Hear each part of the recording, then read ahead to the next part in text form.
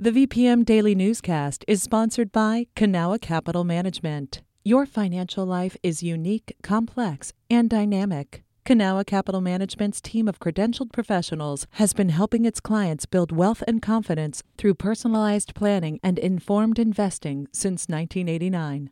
Learn more at cancap.com. That's KANCAP.com.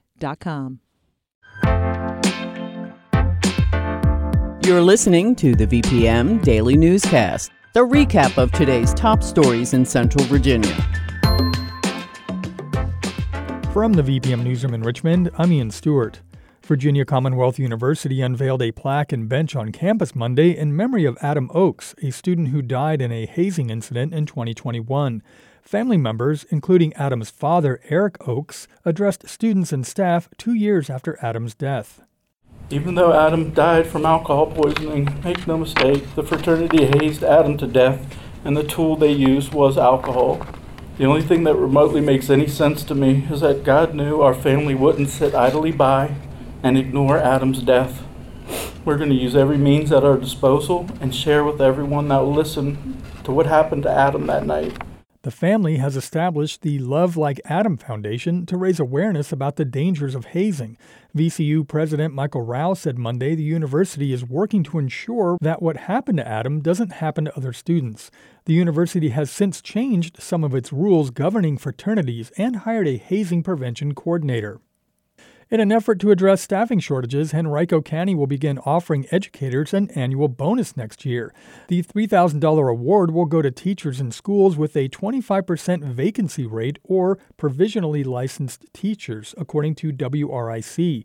Both new and existing teachers will receive the financial incentive, and the bonuses will continue for 3 years, regardless of staffing levels.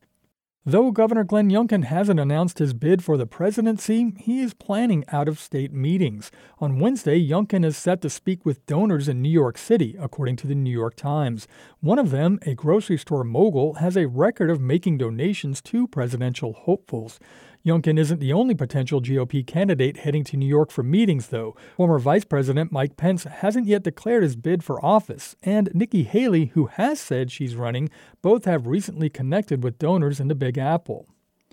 The halls of the Virginia Capitol in Richmond are a lot quieter this week after a busy legislative session came to a close Saturday. Lawmakers passed almost 1,700 bills during the past 2 months. Whitney Evans sat down with VPM News State politics reporter Ben Paviour to hear about what they did and didn't accomplish. I wanted to start by asking if you were surprised by any bills that passed this year. Well, as you know, Whitney, Virginia Democrats control the state Senate, Republicans have a majority in the House, and that meant most controversial legislation got blocked.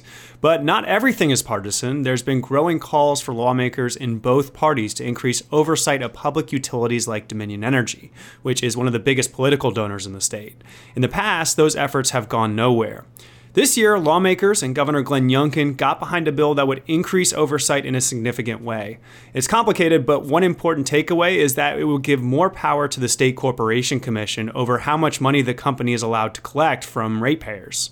One topic we've both covered over the past few years is the legalization of cannabis. I know lawmakers still didn't agree for a way for adults to buy marijuana for recreational use. Was there any movement on this issue?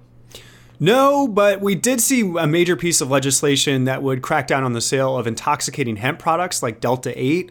The bill would effectively ban the products by capping the amount of THC, which is, the main intoxicating compound found in the marijuana plant, to 0.3%. Many in the hemp industry argue the bill is poorly written and would cripple their business. And some lawmakers say hemp and cannabis products should be dealt with all at once. Republican Senator Emmett Hanger addressed those concerns on Friday. This assembly in whole and the administration is not ready for recreational marijuana. And this is not about saying no to recreational marijuana. It's about a safety issue that's confronting us right now. Backers of the bill say these products pose a danger to consumers because there's no oversight into what's going into them. Youngkin has signaled he's on board with that approach. Where else did we see bipartisan agreement? One notable piece of legislation would up the rate of jury duty from $30 to $50 a day. There's also a bill that classifies fentanyl as a weapon of terrorism and makes it a Class 4 felony to knowingly manufacture or distribute it. Another piece of legislation, which I know you've covered, was originally pitched as a way to limit the use of solitary confinement in prison. But advocates say the version lawmakers actually passed could instead actually expand the use of the practice. All of these bills now head to Youngkin, and he can sign them as is, veto them, or amend them and send them back to lawmakers for a final vote. And then, Ben, there's this big agenda item that didn't get done this session, right? The budget. Where does that stand? So tax receipts are higher than lawmakers expected last year, and that leaves them with roughly $3 billion extra to spend. Broadly speaking, Democrats want to see that go toward public services like education. Republicans are pushing for corporate and individual tax cuts, as well as smaller investments in public services. It could be several months before they come to an agreement, if they do at all. In the meantime, lawmakers passed a kind of stopgap budget, including roughly $260 billion to K-12 schools in order to correct a mistake from the Department of Education. There were also a wave of retirement announcements this weekend. What's triggering that? Well, in the past, lawmakers drew their own political maps when redistricting came around once a decade, and they tried to avoid pairing members of their own party together. But this time around, court-ordered experts ignored where incumbents live when they drew the maps, and they often pitted members of the same party against each other. So that's been one factor in a wave of 14 announcements of retirement, according to a tally from the Virginia Mercury. The list includes some heavyweights like Republican Senate Minority Leader Tommy Norment and Democratic Majority Leader Dick Saslaw. But not everyone is dropping out. Primaries are set for June 20th, and the candidates are looking ahead to what could be an especially tense set of races. All right. Thanks for all of your reporting this year, Ben. Thank you, Whitney. The U.S. Senate is expected to confirm President Joe Biden's nomination of the first openly gay federal judge in Virginia when it convenes today. Jamar K. Walker would fill the seat of Judge Raymond A. Jackson on the U.S. District Court for the Eastern District in Norfolk. Jackson announced plans to oversee fewer cases after nearly 3 decades on the bench. Walker has worked as a federal prosecutor in Alexandria since 2015. He clerked for Jackson in the Eastern District Court after graduating from University of Virginia Law School in 2011. A community campaign has raised about $20 million for a Northern Neck hospital that's part of the Bon Secours Virginia health system. Rappahannock General in Kilmarnock hasn't had a significant update since it opened in 1977, according to the Richmond Times-Dispatch. This infusion of money has helped increase services in the hospital's emergency department. A second phase of improvements will include renovations in the behavioral health department as well as the hospital's courtyard and public spaces.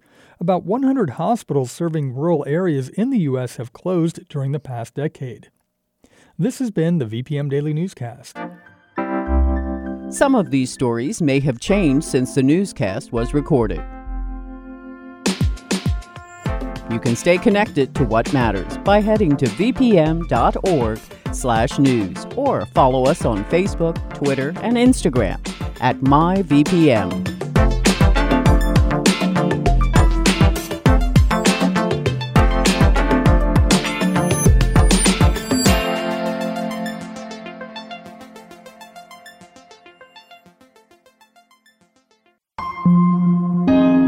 VPM. I'm Speech Thomas from the hip-hop crew Arrested Development. On the new VPM podcast, Track Change, I take you behind the walls of Richmond City Jail, where I help 4 men record an album and hear how they're trying to break free from a cycle of addiction and incarceration. Been so long since I've been free. Subscribe to Track Change in your podcast app.